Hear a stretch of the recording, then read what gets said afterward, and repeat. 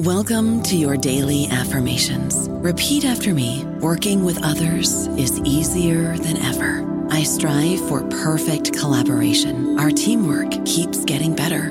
Yeah, affirmations are great, but Monday.com can really get you the teamwork you desire. Work together easily and share files, updates, data, and just about anything you want all in one platform. Affirm yes to start, or tap the banner to go to Monday.com. It is Ryan here, and I have a question for you. What do you do when you win? Like, are you a fist pumper, a woohooer, a hand clapper, a high fiver? I kind of like the high five, but if you want to hone in on those winning moves, check out Chumba Casino. At ChumbaCasino.com, choose from hundreds of social casino-style games for your chance to redeem serious cash prizes. There are new game releases weekly, plus free daily bonuses. So don't wait. Start having the most fun ever at ChumbaCasino.com. No purchase necessary. VGW. Void where prohibited by law. See terms and conditions. 18+. Hello, everybody. This is Marshall Poe. I'm the editor of the New Books Network, and I'd like to tell you that we have a new and improved website. It has two new features that we think you'll love. One of them is a vastly improved search engine, so that when you type in keywords, you'll get a bunch of episodes really quick. The other is the ability to create a listener account. And in that listener account, you can save episodes for later listening. So you can create a kind of listening list. We think these features are neat, and we think you'll enjoy them. Please visit the site today. Welcome to the New Books Network. Hello and welcome to the Ganatantra podcast. I am Alok Prasanna Kumar. I am one of the co-hosts of the Ganatantra podcast. Today, Saryu could not be with us due to a last-minute obligation, but we are very honored to have a very special guest on our podcast today, Mr. Rahul Sagar. Rahul Sagar is the author of the book, The Progressive Maharaja, Sir Madhav Rao's Hints on the Art and Science of Government. Rahul is a professor at the NYU at Abu Dhabi, where he teaches political science. Welcome to the Ganatantra podcast, Rahul. Thanks very much, Alok. I must say I really enjoyed reading your book. I think this is one part of Indian history which I think back to my history classes. I think back even to legal history classes. Somehow this part tends to get skipped over. And I've been rereading and, a lot of material. And I realized you said this on another podcast about To Raise a Fallen People, which is, of course, Rahul's other book, which I'd also recommend a lot of people read. You mentioned that this period between 1850 to, say, about 1900, post-mutiny, say, the Bengal partition, explains a lot of what happens in the 20th century. And I think there's an important period in Indian history. But before we get to that, and we ask all our guests this question, what made you put down, obviously this is T. Madhav Rao's book, but what made you take up this task of editing his writing, putting it all together in a systematic order? And of course, you've given the preface to the book as well. Thanks, Alok. Yeah, when I stumbled across the early version of this manuscript, I hadn't yet found the original in the archives. I'd found like a garbled modern version of it. It immediately sort of struck me as very unusual because very little was being produced and pursued in terms of thinking about governance in the 19th century. And that's what our presumption is, because we think the English were ruling and Indians were generally speaking quiet, subjugated, and inactive. And when I came across this manuscript, I instantly thought to myself, wow, not only is it interesting in its own right, it also overturns a lot of what we think about how India developed and the role of the place of ideas and statesmen in the 19th century. And so I sort of went after it when I had this glimpse of it. And it took a number of years to actually track it down. I was able to find it in Bengaluru. And once I found it, and all the supporting documentation, for which I used archives around the world, especially in Baroda, but also in Bombay or in Mumbai and London, that gave me the ability to not just track his story, but also to understand why he did what he did. Well, that's very interesting, because I remember reading an extract of your book on Scroll, which carries the extracts of a lot of books, and it's usually a great recommendation engine for me without willing. And the story itself was fascinating enough that I said, I have to read this book. And to me, what caught my eye actually is that this is not just a historical artifact. You make a very specific mention that Justice Rama Joyce mentions that Narendra Modi, the current Prime Minister of India, had recommended the book to him as Chief Minister. That was a very interesting and completely unexpected link. Maybe for our audience, we could explain how that came to be. Yeah, it's a sort of complicated story because what happened was in the 1980s, there was a rediscovery in Gujarat of this garbled text that Sayaji Rao's aides hurriedly published in the 1890s and early 1900s, in the first decade of the 1900s. There are a couple of editions. These were circulated mostly amongst the aristocracy in Gujarat and what is now Madhya Pradesh. And these copies were valued, but they were very few in number.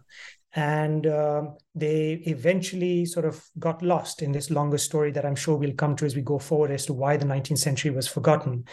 And in the 1980s, this manuscript was sort of rediscovered by bureaucrats in Gujarat, who then pushed for it to be published in this garbled form still, but at least they made this very important effort. And it was circulated amongst senior bureaucrats and also to the various chief ministers and political figures as here's something that's authentic, that's part of our own tradition, our own understanding of good governance. This is not coming to you from the World Bank or from the outside or from some consultant. It's our kind of heritage and this strong pride that Gujarat has in Baroda's achievements.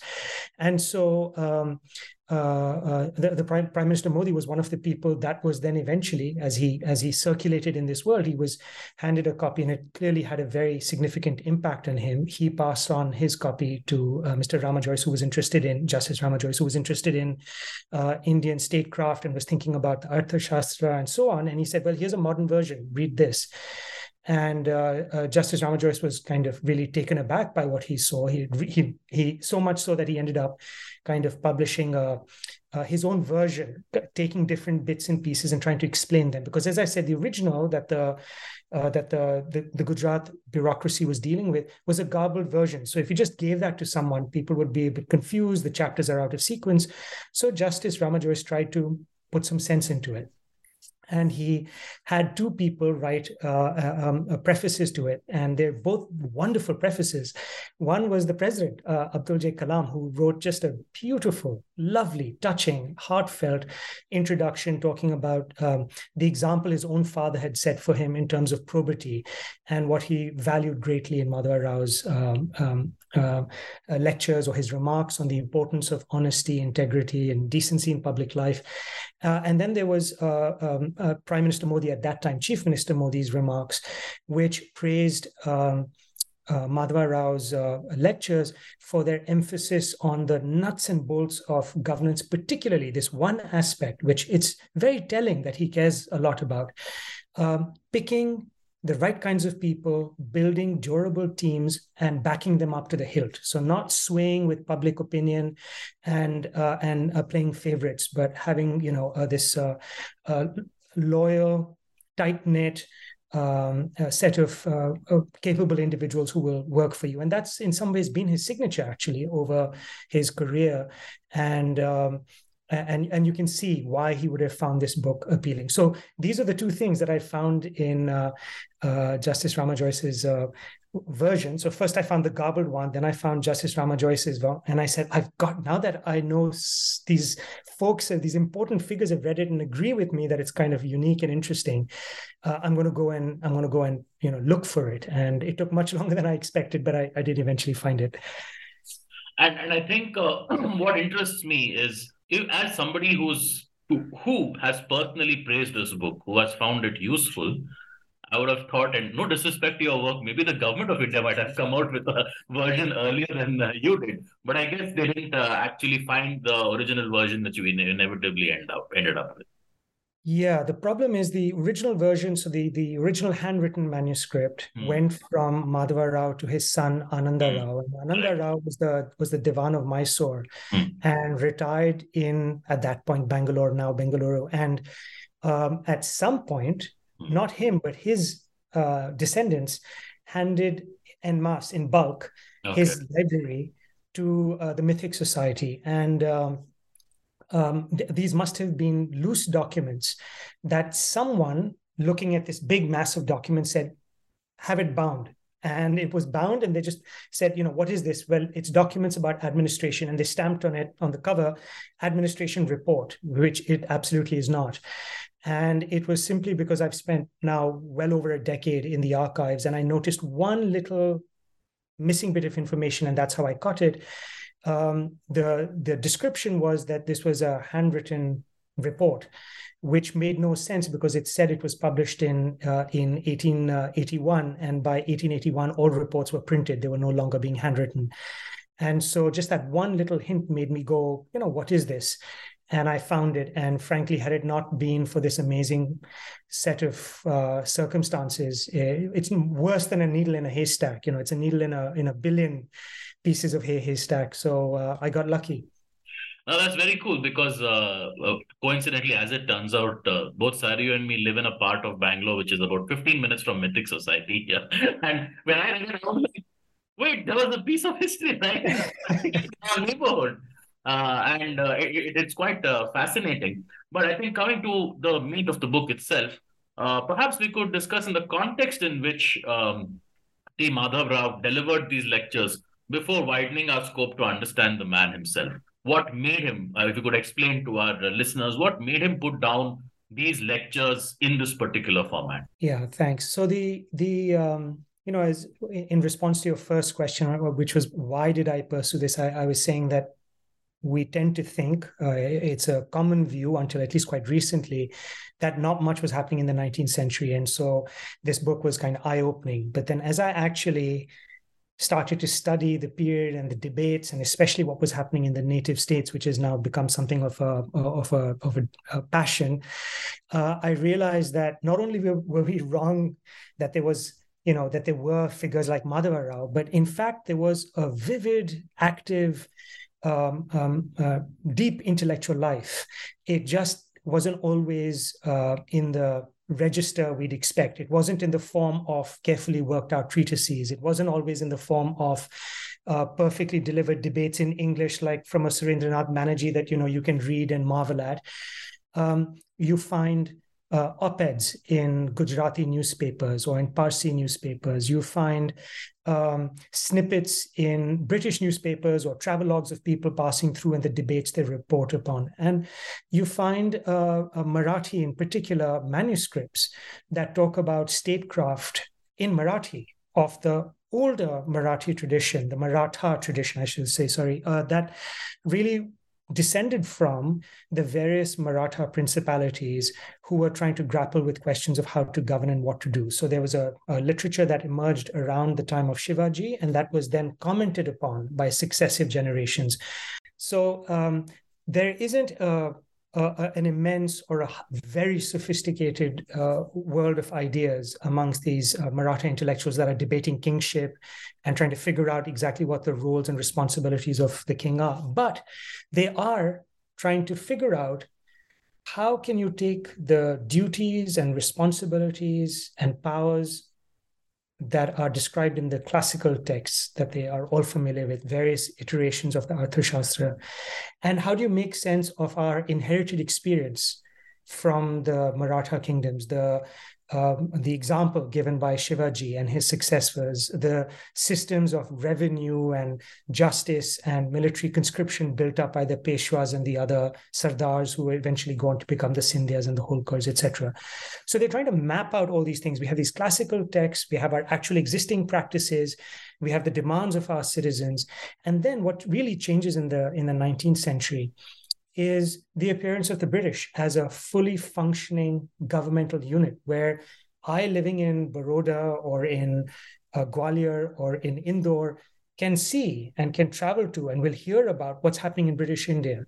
And I can see that land systems are being settled, taxes are being organized in a particular way, justice is being provided, certain mechanisms and institutions are taking shape, responsibilities are being put in place, corruption is not allowed. These kinds of things are always punished, especially as the 19th century progresses. The British become ever stricter with their officials on all these counts. So now the the rulers of these princely states are facing not one, not two, but three different questions.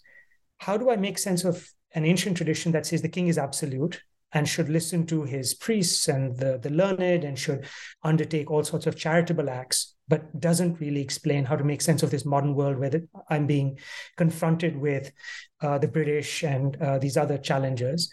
Two, how do I stay true to my Maratha tradition without giving up the things that identify me as a Maratha nobleman or Sardar or a king? And third, how do I keep up with the British? And so Madhava Rao appears bang in the middle of these three debates. He understands this classical tradition perfectly. He writes letters and debates these classical treatises all the time with his friends, with his colleagues, with his subordinates, and with the rulers he encounters. He is, because he's himself a Maratha, he's from Tanjore, he's a Maratha Brahmin from Tanjore. He's aware of the Marathi literature, and he is he values it. He's actually, most people don't realize this, he's one of the first or two people to write modern Marathi poetry.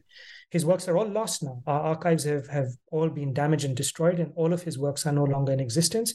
But he was one of the first. And the figures like Kirtane and others, Janardhan Kirtane, the figures that come later that write our very first works of literature in Marathi are all people nurtured by, supported by, and received the patronage of Madhava Rao. So he cares about that tradition. He's not deracinated. And because he's the first to be educated through the English system, he understands what's making them that successful. And so the great goal of his life is to try and find some way to combine, to integrate, to explain how these systems can coexist, how they can be blended, melded together, and where they will end up rubbing one against the other, and what kinds of compromises you should make to get the best out of them that you can. So that's his real gift at this moment, and that's the debates that are underway that he has to intervene in. Those people that emphasize absolute kingship, those people that emphasize Maratha nobility, and to hell with farmers and their pedestrian complaints, and the British, who say this whole system is simply tyranny or despotism. He has to show each there's some value in the other. No, that's fascinating, because I think the idea, and again, the person of Madhav Rao comes from a long experience also. He's not just a student of this trying to distill it. He is relying on his personal experience. Baroda is his third charge as a diwan of a princely state. And very interestingly, and I was sort of reading through in your book, his experiences, one of the first things he does wherever he's appointed as a diwan is to increase the revenue. He finds ways to increase the revenue. He understands that revenue is at the heart of what makes for a successful state. And the fact that he delivers these lectures across and carefully noted, carefully written, very well thought out in terms of the ways in which he puts his ideas together. It was interesting because, and I think this is something that struck me, was that it doesn't focus much on theory. It's not getting into, you have put very clearly what he was trying to address.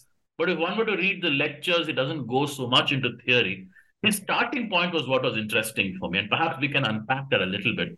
His starting point was the welfare of the king is in the happiness of the people, right? And he uses happiness to mean a lot of things, starting with safety, starting with, justice, as in criminal justice, and good administration, and so on.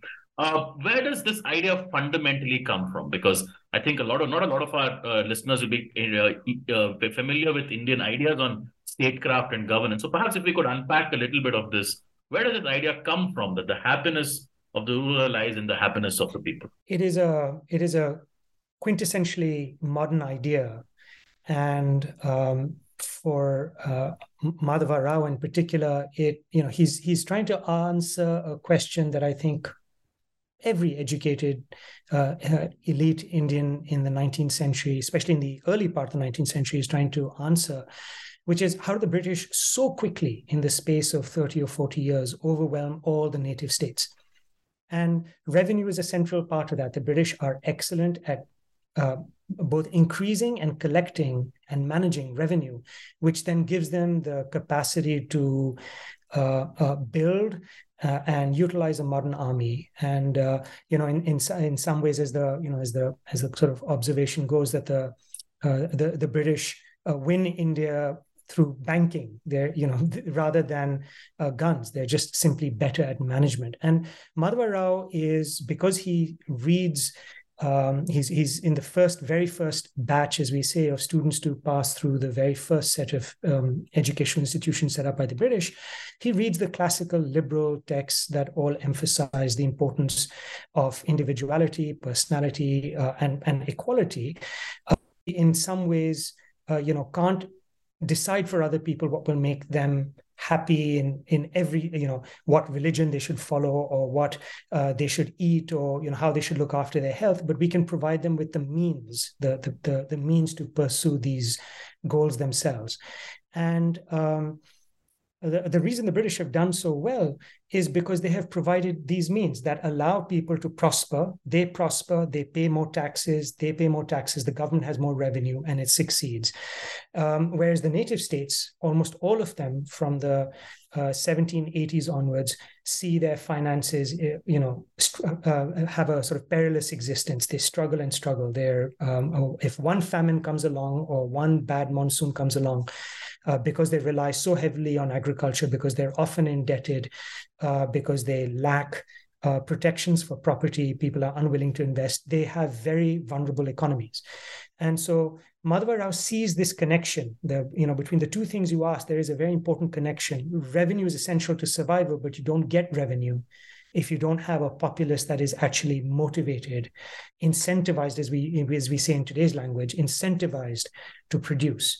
And so he, like many liberals of the late 18th and early 19th century, draws this very strong link between individual happiness and individual property, that you need, there's a link between these, that you need property and you need independence and security and order, rule of law, that kind of order to succeed. So he pursues this ambition, this vision in all three places where he's Diwan, in Travancore, in Indore, and in Baroda. And the people he's confronting, or the vision that he's confronting, are those, the famous line from Holkar, when a British resident or British officer asks Holkar, I hear that your subjects are extremely unhappy with the way you're governing, taking large sums in tax or in revenue, 30, 50, 70% of your produce is taken away in taxes. And Holkar says, well, you don't have to worry about that. No government is popular. Mine isn't popular. Yours isn't popular. So, who cares? And this view, and Holkar in some ways, he's a very shrewd man, but he represents the crudest form of this, which is, as long as I have the sword on my side and I pay my troops and keep them loyal to me, I can basically extract maximal rents from my hapless subjects. And Madhava Rao's goal is to show that sort of person who thinks about maximizing their power in their small universe, big fish in a small pond. He's trying to explain to them there's a much bigger pond with much bigger fish out there, and they will consume you if you don't sort yourself out. And so that's why we see again and again this concern for revenue and happiness, because he's trying to correct the mechanism in these polities. And that's very interesting, because he's walking a tight line. It's not as if his charges can become super successful, right? It's not like he can turn Baroda or Holkar or Travancore into a nearly self-sustaining modern state, because that would go directly against the interests of the British, who are considered paramount in that place. And at the same time, it's fascinating. I mean, I won't go into too much detail, but we see this constant tussle where he's trying to balance, and you see even in his lectures, he sort of says, leave these issues to the British, don't get into it, don't upset the resident, don't upset the British, don't misgovern, because that will bring the attention of the British to you. But at the same time, he can't tell the native rulers, you should be as successful and powerful as possible, and you should be the model for the British to follow, because then they will get a little worried, because hey, is this guy succeeding too much? And that's, I think, perhaps the tension that lies at the heart of a lot of these writings. I want you to be successful, but not too successful. Yeah, that's wonderfully put. You're exactly right. That is very much the tension, and I think I sometimes still grapple with this, and I try and make sense of Madhava Rao's legacy. There's a line that I particularly love in his letters, where he is exchanging letters with Shastri, who's a fellow student with him in his younger years, and who's one of his dearest friends, and Shastri is asking, whether he should accept the divanship of a tiny principality near Tanjore that they both know very well, which is corrupt and doesn't have a great future. And Madhava Rao says, look, my whole life, whenever I've seen a little insect struggling, when it's been caught under a rock or trapped in a bubble of water, I free it. I try and do what I can. And so I love this letter and this line when I saw it, because I think it captures Madhava Rao's sensibility. Let me do the best I can under these circumstances. I am not going to be able to achieve all I want, but to improve the world that I found and to alleviate suffering and to save these precious things, these native states, is something good in itself. That's one view he takes. And then at other times, I think, especially when I think of him in his later years, when he is circulating around the Indian National Social Conference, he's playing an important role in the Indian National Congress. And he's one of the only figures in the country that is nationally recognized, because he's traveled and worked and spoken and written so broadly. He's one of the only people to have a syndicated column where his letters are published, or his op-eds are published in Punjab as they are in the South or in Calcutta. And he can see that there's a point to buying time. Don't antagonize the British such that they come in and make your life difficult and have an interest in seeing you fail. Buy time, and things may change. Or throughout the time that Madhava Rao is writing, the Russians are coming ever closer to India, which is making the British ever more nervous and anxious. Madhava Rao goes out of his way to say almost nothing about this when he's Diwan. And after he's Diwan, he tells Indians, look, it's better to side with the British than it is to side with the Russians, because the British are ultimately liberal, and they leave us the hope that we can basically start governing ourselves. We can become like the Australians or the Canadians. We can, be members of this broader Commonwealth and be self-governing. So you can see in this side of him buying time. And so I'm always, you put it exactly right. When people doubt the native states or doubt English-educated, English-trained statesmen in the 19th century as being subservient or as being weak-kneed, I try and remind them that the absolute essence of politics and of realism in politics is understanding what is conceivable, what is doable, what is practical. And to simply dash yourself against the rocks is exactly the opposite of what our classics teach us.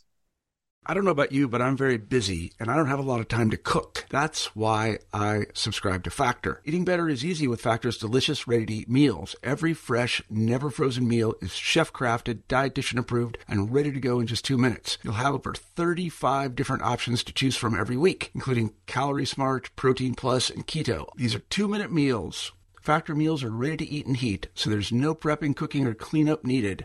They're flexible for your schedule. Get as much or as little as you need by choosing your meals every week. Factor is the perfect solution if you're looking for fast, premium options with no cooking required. Sign up and save. We've done the math, and this is important. Factor is less expensive than takeout, and every meal is dietitian approved to be nutritious and delicious. Head to factormeals.com/NBN50 and use code NBN50 to get 50% off. That's code NBN50 at factormeals.com/NBN50 to get 50% off.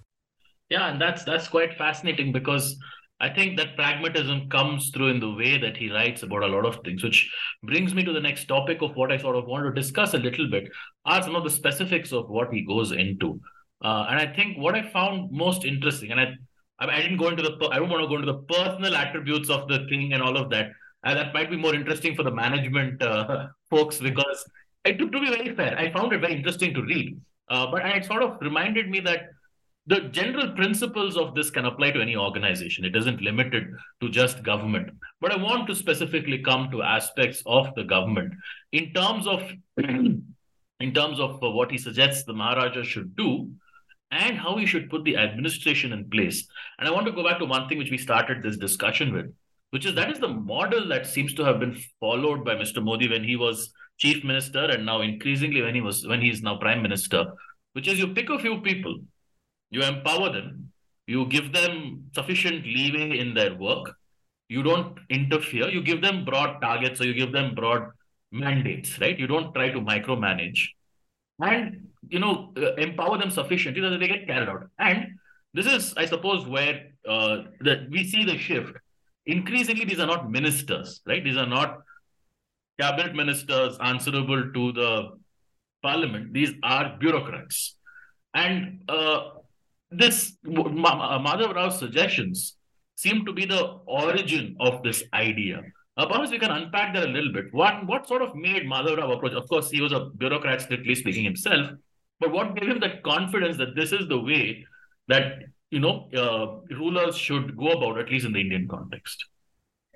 Yeah, he is operating in a world of monarchies and kingships. And so the real challenge that he faces is to explain to them, the kings, that they need to take a back seat. And they need to allow those who have ability, what we would today call technocrats or meritocrats, those with ability that you can measure and judge. They're not self-inflated. They're not influencers. They're not people that praise themselves or just have pedigrees, but people that have proven themselves step by step. Start with small tasks, show you're capable, move up to the next one, that you have integrity, that you are calm under pressure and able to work in a steady, consistent way. And so Madhava Rao has to do this himself. He starts at the lower pegs of the bureaucracy in Travancore. First, of course, he proves himself as a tutor, and then on and on. He believes in practical success, that you judge by achievement and accomplishment, not by talk and not by hot air. And so he replicates that as he goes along. And he says to kings in each of these three kingdoms, give me a chance. Let me find people that I will train, that I will test and sort out in this way. I will expose them to challenges, see how they perform. Those that do well will be raised up. They will be paid well. They will be given my full confidence. I will protect them from you and your favorites criticizing them. And you must allow me to let them to develop in this way. And in every one of these three principalities, he develops a cabinet, as he sometimes calls it, that is not a cabinet in our sense of, or kitchen cabinet, as you would say in the British sense, your personal subordinates and advisors. And they're all absolutely remarkable people. There are no duffers, as we'd say, in his lineup. As soon as someone does poorly, they are shunted out, which is quite rare because they've already gone through such a complicated process to rise up his system. And he doesn't interfere with them. So a good example is that when he gives Sayaji Rao the lectures on good government, he only gives him lectures on the principles of the system he set up, but on specific areas like the military or the tax system or the judicial system, he picks his own lieutenants who are people of the highest caliber, and he makes them give the lectures. He says to them, I have faith in you. And he tells the king, you should have faith in them. So this is the mark of a truly, a person, as I sort of say in the introduction, a person who spent their life dealing with men and matters. You've spent your time seeing what actually in reality, in practice, makes systems and places function. Delegate to the right kinds of people and reward them when they function well. And so, these are, I guess, to summarize, things that he has learned through trial and error. Yeah, and what sort of struck me was the fact that a lot of emphasis that he places is on what today we would call improving state capacity. And he wasn't starting in a complete clean slate, right? You did have, and as we sort of hinted at earlier in this discussion, there were Sardars, there were various hangers-on, there were various favorites, people who believed governance is an exercise in me seeking maximum rent in some way possible. And he goes into some depth as to say, keep away from these people, don't indulge them, don't give them a hearing, stay away from it. And he comes to this point about, look, if you need to do this, if you need to stay in power and stay out of trouble, you have to improve state capacity. And I think the 3 or 4 areas that we have hinted at, I mean, I'm not about the specific principle, right? And he has different people, as you mentioned, who go into the law aspect of it. But I found it sort of fascinating that he devotes an entire, he starts with the police, which, it may not be the most interesting place to start off on governance, police, really. But what struck me, and this is putting this particular piece in a modern context, the Indian police force was not like the UK police force. The British consciously chose a model for a police to keep a people in check. It wasn't to kind of promote law and order for the betterment. I mean, all that happened, but the design and the core function of that was, how do we keep the next revolt from happening? How do we ensure nobody gets too big for their boots? And, how do we ensure that we know absolutely everything that's going on? And Madhav Rao comes with a different perspective and says, listen, your people are not going to be happy if they are always worried about their lives, their property, their limb. And this is how you need to set up a police force. And this difference, I don't know if it came through to me clearly, but I don't know if this is what he was trying to do, which is to perhaps give an alternate vision of a state from the colonial one, which it existed next door. Exactly. Yeah, you hit it. You hit the nail on the head. That's exactly it. That what makes his lectures so important for us, why they're a window both into the past, but also a kind of foretelling of the state that we deal with today, is because, as you put it exactly rightly, the colonial state was concerned with law and order from the sense of preventing or stifling threats. It was not oriented towards, particularly cultivating happiness or promoting merit or,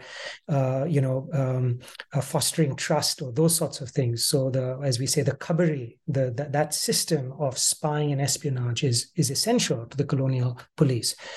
Madhava Rao is not interested in that world. Even in his in each of the principalities that he works in, the kingdoms he works in, he does not use the police in that way at all.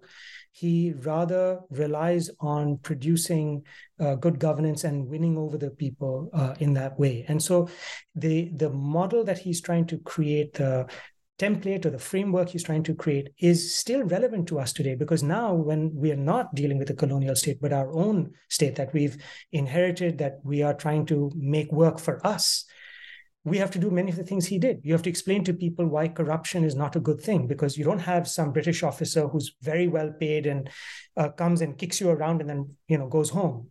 You have to do it to yourself. You have to govern yourself.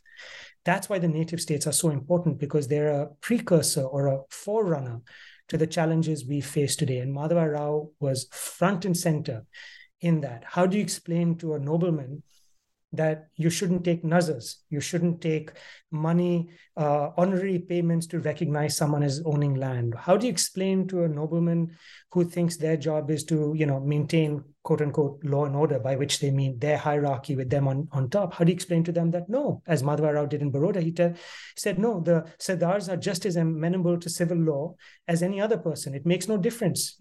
Aristocracy has nothing to do with law.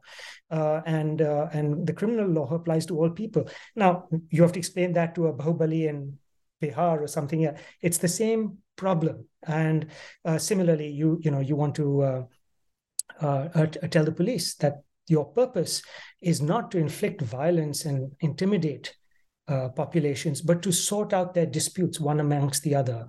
And so Madhava Rao does this himself, hands-on, in Travancore, what makes him famous is that he has to deal with the problem of smuggling in southern Travancore. Nobody wants to do it. It's a messy job. It's dangerous. And, whoever tries it ends up using so much violence that they get criticized by the missionaries for being indiscriminate. And then the missionaries complain to Madras, and Madras holds up Travancore. So it's a mess. Madhava Rao goes there.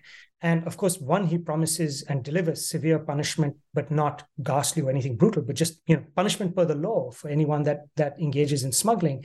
But he also hires the right kinds of people, pays them well, tells them, instead of getting your salary from bribes, you will get your salary from the state. Simple things, right? This is 2 + 2. But to actually do it, to genuinely build this basic state capacity, requires a person, as Madhava Rao says again and again in his life, you have to go out, roll up your sleeves, live with the Ryot out in the taluk, and get this done. And so you're absolutely right when you say his purpose is state capacity, and his goal is to show how you can build state capacity in Indian conditions. And that for me, I think, was eye-opening, because it's not this part of India's history, to go back to something we started this discussion with, doesn't really get covered, whether in conventional history. I mean, I'm not a former graduate in history, but even as I think back to the lectures that we had on legal history, and some of we only focus on the British India part of the history. We focus on, yes, Macaulay brought in the IPC, which was passed, this whole range of legislation drafted by this genius, James Stephens, the administrative measures, the attempts at reform. A lot of it was focused on how the British governed India.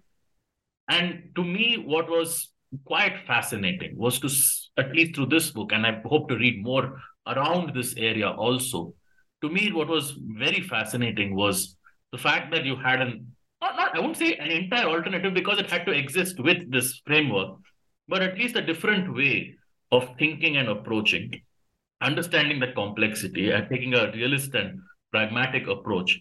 And finally, before we go to the topic that I also want to end this discussion with, which is his constitution, you sort of, in this book, highlight that Sayaji Rao Gaikwad learned, but didn't always put this into practice. And I think it will be good to close the loop on that as to how much of this was, lasted longer than Madhav Rao's own intervention. Yeah, it's a challenge, and I have sympathies on all sides. I think the important thing for an intellectual historian is to see the world from the viewpoints of the different participants, and not to simply push or blindly support one position. And so I can also see the challenges that Sayaji Rao confronted. He was given this, what I think is excellent, invaluable advice by Madhava Rao. But Sayaji Rao has different constituencies to satisfy and please. He can't cut loose the Maratha nobility who ask him, are you really one of us? You were picked and appointed by the British. You displaced the real Khande Rao, the real king, who was, gotten rid of in a very dubious trial. So show us that you are one of us. He also has his own sensibilities, his own insecurities. He wants to prove himself to be not just to please Maratha nobility around him in Baroda or in Pune, but he wants to also himself live up to an idea of being a king, of being independent, of being learned and worldly wise. And he's hemmed in all directions by the British, who annoy him, and he ends up in a very confrontational relationship with him. So he gets this advice, and he isn't always able to follow it through, because he has himself, his family, his subjects, and his aristocracy, all of whom expect different things of him, and he can't only please Madhava Rao. And so I understand these constraints he's operating in. I think the great error that he makes, the one place in which he does go wrong, where he doesn't take Madhava Rao seriously enough, is what you just referred to as the importance of constitutions. Madhava Rao does not want him. Of course, Madhava Rao is not unrealistic at all. He understands. He himself has dealt with for 35 years all the different constraints that native states bring with them. But Madhava Rao emphasizes that, look, you can make all of these concessions in your daily life. You can spend money on charity, even if it isn't the most efficient way to provide welfare. You can provide welfare through hospitals better than you can through charity. But still, you've got to do these things because they're part of the cultural role of a monarch. Fine, do them. But promise that you will not take more than 10% of the revenues as your privy purse. And pay out charities from there, not from public revenues. Don't appoint, your family will say, aren't we nobility? Don't we deserve stature? Give them roles, give them honorary positions, but don't make them actually the head of the military, or don't actually make them judges, because they're not qualified to do these things. So Madhava Rao is trying to show Sayaji Rao that you can make these concessions in creative ways, but at the end of the day, you have to make a choice, finally, about whether you are going to put rules and systems in place. This is not about democracy. It's not about popular sovereignty. It's not about giving up your kingship, but about accepting limits. And I think the great mistake that Sayaji Rao makes is overestimating, as kings almost always do, overestimating their own energy, their longevity, their cleverness.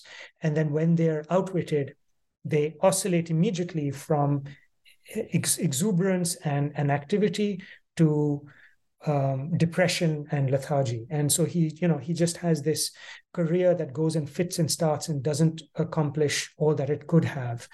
Had he really put in place a constitution, as Madhava Rao encouraged him to do, he may really have given the British a run for their money. And he may have substantially changed the direction of the debates we had in the 1930s and 40s about what direction we should take, what direction India in general should take.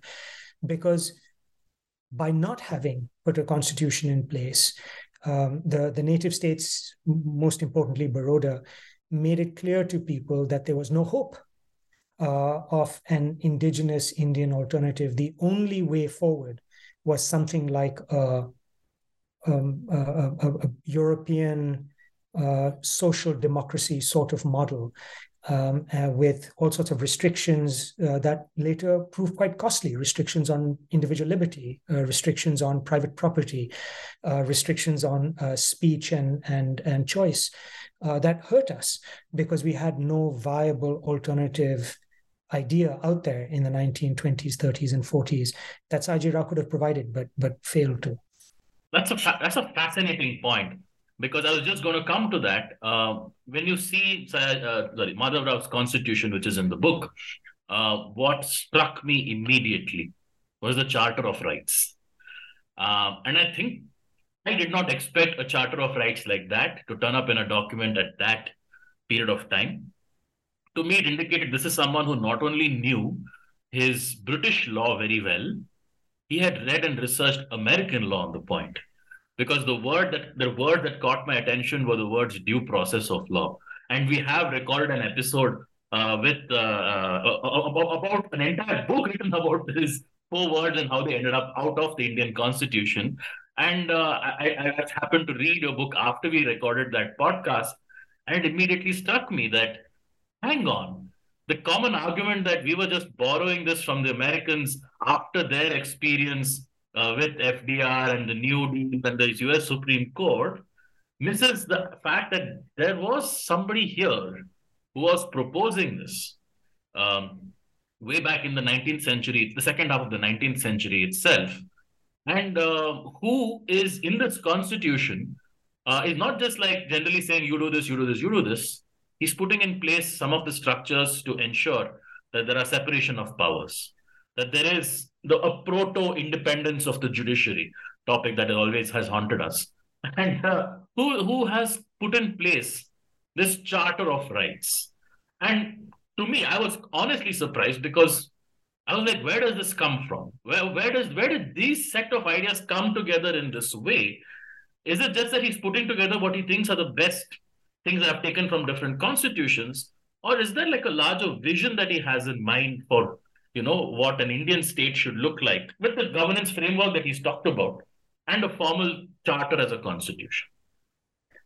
Yeah, it's a very profound question. I think there's a little bit of both, in the sense that initially, as he is reading widely, he is trying to take what we today call best practices or best models from different places and trying to see what makes them tick. But I think as he moves along in his career, particularly his experience of working under Holkar, who is, as I was describing, not the most rule-bound of rulers, he starts to realize that you need to provide a much stronger defense of liberties than norms, right? Because in the English model, in the English system, liberties are a product of historical experience, of norms that have grown up over time, that are concretized through practice or precedent, our favorite word, right? And he realizes, look, not only do I have weak precedents, if any, rulers just don't seem very good at obeying or following precedent. The whole joy that they get is considering themselves absolute, that they can simply overturn precedent. Of course, things like cultural precedent and familial precedent, that they're very careful about. But when it comes to the property and the rights of poor, usually defenseless, voiceless farmers or tradesmen or things like that, they, have no problem exacting fines and levies and unexpected costs on businesses that completely destroy the incentive to invest. And so Madhava Rao starts to think of the American example from this more philosophical aspect, that it provides, that rights provide a defense that norms alone won't. And he is also responding to, I guess, one more big, very important thing that we in India have underestimated, I think, is that over the 19th century, just as the 18th century saw the English triumph in India, and we are astonished between 1775 to about 1810, 1820, in the space of about 30 years, they have this incredible success and they build this flourishing empire. The Americans in the 19th century, particularly as the 19th century rolls on and the Civil War is over, which Madhava Rao notices very carefully. And he notices the importance of, for example, the abolition of slavery, the protection of rights. He's read his Tocqueville and seen this danger inherent in the American system of insufficient protection of African Americans and so on. So he's noticed all of these things. He's been reading them. And then as the century progresses, in the era after the Civil War, he sees America grow. He sees American strength expand, American influence suddenly catapulted up the ranks. And just as in an earlier generation they'd said what had made the English succeed, they're now in the 1880s, 1890s start to ask the question, what's made Americans succeed? And they also ask what's made the Japanese succeed. So you get this split in Indian thinking. Should we follow Japan? Should we follow America? And after the 1890s, you start to see Indians migrate to these two places, which they had not done before. And so Madhava Rao is an early indicator of that emerging realization that there's something special about the American experience, distinctive, I should say, about the American experience, that we have something to learn from. So that's where that rights talk starts to also come from.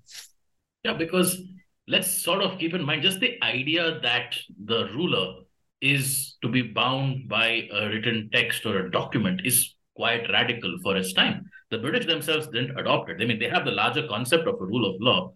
They don't have a single constitutional statute. They have a bunch of constitutional laws, but nothing like the American experience. And the fact that, to me, he reached out. And this came, I suppose, in the specific context of him suggesting, let's create like a draft constitution for all princely states, not just for Baroda, something which they can follow. And he pitches it to the British, interestingly. That was what I found fascinating.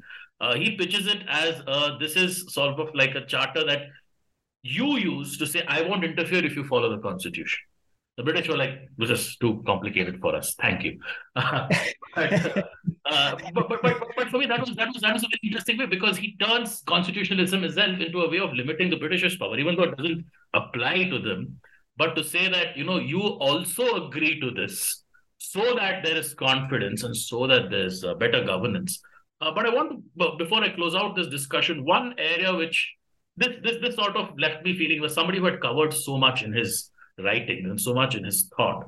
One area which I felt, and I wrote this article before this podcast was recorded, both in his lectures to Sayaji Rao and then also in his proto-constitution. One thing that is seemingly absent is a notion of social reform. And I sort of say that caste is a little bit of a blind spot. I don't know if it is a blind spot is the right word, because somebody sort of afterwards said that's not the right way to call it, because maybe it wasn't in his thinking yet. But Around the same time, you have Mahatma Phule, there is this stirrings of a social reform movement in India. And I didn't see evidence of that having influenced his thinking, or maybe this is not the where it influenced his thinking. But it'd be interesting to see how did he approach this thought, or did he suggest, see, Indian society is fine, let's not get into it. State shouldn't interfere. It'll reform if it's. How did he think of social reform? That is something that. Yeah, no, this is a great question, and there's a happy answer to it. It's not in Madhava Rao thought Indian society was in urgent need of social reform, so he was a very strong proponent of social reform, and particularly of Hindu society, and that ranges from the caste system, which he opposed, and in all of its, horrible gradations in terms of things like intercaste dining, or all of, he was in favor of all of these reforms, and he was a founding member along with his brother Raghunath Rao, his cousin. He was a founding member of the Indian National Social Conference, and his most important weapon, so to speak, was N.G. Ranade, who we consider the quintessential modernizing liberal, who just simply wants to emphasize each person's individuality, each person's individual rights, and happiness. Madhava Rao doesn't live long enough for most of the National Social Conference's objectives to be realized later in the 20th century. But on those sort of elements of caste and women's emancipation is probably the most important issue, I think, over the course of his life. So women, caste, and to a lesser extent, matters of religious tolerance. He always builds multi-religious, multi-caste cabinets, but it's not something that he trumpets very loudly or aggressively, because I think it's just best done quietly and steadily. So there's that whole element to him in terms of social harmony, stability, all of that. We can put that in one side, and let's talk about the other two. So on women, he plays a fundamental role in Travancore. Him and one of his predecessors, also from Tanjore, who's also a Diwan in Travancore, play the role of setting up the first schools in the Indian subcontinent that educate girls, advanced schools or colleges that will also later go on to take girls after they finish school, training girls in places like Baroda in vocational skills so that they can actually work. He is involved with, one of the things I noticed is that in any court or in any of these kingdoms that he goes to, you start to see women being painted, women being photographed. You start to see women in public life at functions and events. You see them make remarks. He will write speeches for them if they're not confident of doing so, but he will write speeches and then they will read them out, or they will ask him to read it out while they're present. So he has this. He has 5 daughters of his own. All 5 are educated. All 5 have pictures painted, are mixed freely with people of different religions and castes. And so he really does not, in his private life or any of these things, maintain these old traditions or norms. That's on gender in particular. On caste, I think the important thing to understand is that his goal is to minimize and to limit as much as he can in a very orthodox, very conservative set of societies where reform is a bad word. His job is to try and minimize evil, to minimize harm. So whether it's in Travancore, where he pushes for the abolition of all sorts of inequities against Dalits and lower castes, whether it's in Baroda, where he says Brahmins cannot be excused from a capital punishment. They cannot be excused from crimes. They will be tried in courts just like everyone else. In Indore, where he says usually what we would today call OBC farmers who are mistreated or maltreated in prisons cannot be put in subhuman conditions. So he builds, one of his signatures is building modern legal systems and modern prisons that minimize or limit or mitigate the harm that's done to these individuals. He can't as a lonely divan with a small group of loyal, capable subordinates, there's only so much he can accomplish in these short tenures. And what he focuses on is minimizing suffering as much as he can. And so he can't do any of the things that the British can in the 20th century, where they can, have passed more sweeping laws. He can't ban sati or outlaw child marriage, but what he can do is write to the British, as he does, asking for. He plays one of the strongest roles in allowing widows to be remarried, and he does it behind the scenes. He writes some letters in public, but most of it's in private, and you see it in the archives, in the correspondence of the governors and the governor generals. So that's the role he plays, because he thinks at that time that route for him to produce these kinds of changes. So that's why we don't see so much of it up front, and you won't notice it straight away.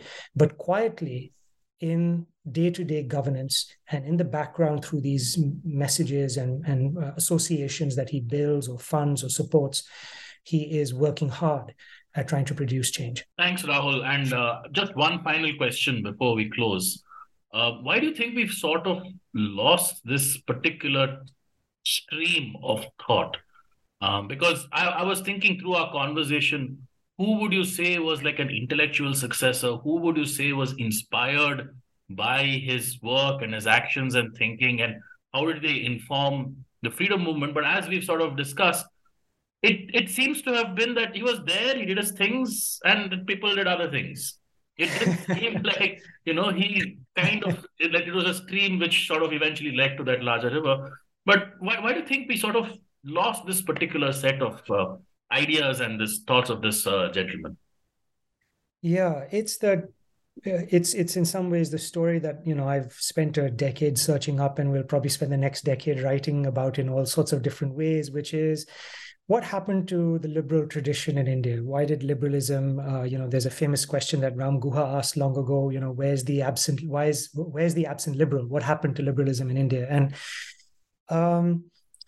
it's a complicated story, all centered around the last decade of the 19th century, where these two great developments of the 19th century suddenly just implode. One is English-educated Indian liberals like Madhava Rao and Rana De, all of whom are basically more or less run out of the Congress, which becomes, on the one hand, more extremist under people. The term extremist is actually incorrect and misleading, but becomes more militant or more confrontational. Let's put it that way. It's not gradualist. Madhava Rao is a gradualist, and the Indian National Congress becomes militant, or one wing of it becomes militant, and that means people like Rana De and Gokhale. This is the tradition: Madhava Rao, Rana De, Gokhale. And then it ends. That's it. That tradition, maybe Motilal Nehru is the last person in that tradition. And that tradition that focuses on constitutionalism, institutions, rule of law, and individual liberties gets kind of laughed off the platform by militants. And then, much more troublingly, I think, is that at the end of the 19th century, it gets run off the platform by a mixture of what we would call Democrats and eventually socialists. And I don't mean this in a pejorative way. What I mean is their idea that reform has to occur in this incremental way, that simply opening up the franchise to overnight, or that institutions can be created, with the wave of a wand. This thinking that you can have resources to redistribute, as socialists thought. If you just got rid of the British, India has enough to distribute and feed, and if you organize labor and you tame capital, good things will flow instantly. This sort of unworldliness, which is what I would describe this second strain as. So if one was militant, the other was unworldly, utopian. These two strains emerged in a sudden burst in the 1890s, and then took off in the first decade of the 20th century, in between 1900 and 1910, before the British clamped down on the militant side and allowed the utopian side to keep developing. These two together basically took the air out of the room, and Indian liberalism faded pretty quickly away after that. And so, I think the question we need to ask ourselves today, the word liberalism has become a dirty word and or an insult almost, and it's a real shame because what we often describe as liberals in India today are unrecognizable to liberals in the 19th century. And Indian liberals, I'm talking about not British or American ones. People like Madhava Rao or Shashya Sastry or the people or Rana Day, were figures that cared greatly about human well-being, individual well-being, human happiness, prosperity, order and stability, and done with decency and decorum. And so it is worth our making an effort to really try and recover and restore this side of our story, because we've, I think, rightly become disillusioned with the utopian story.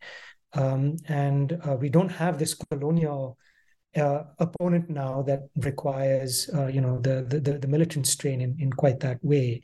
And so as we cast about for ideas about what sort of state and what sort of society we want to build, I think the ideas that we see in Madhava Rao caring about public goods, as you put it, state capacity, which is essential, delivering the nuts and bolts of everyday life to citizens, I think that's very important. And it's things that are easily taken for granted, but hard to do.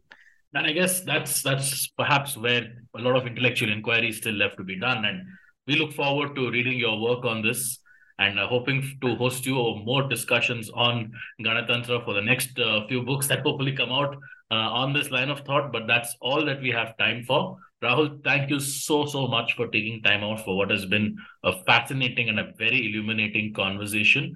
And we would love to host you once again. Thank you so much for giving your time. Thank you so much, Alok. It's been a huge pleasure. Thanks for these really great questions. Yes. And before we go, please do stay tuned for more episodes. Thank you also to our production assistant, Afra, who makes our episodes possible.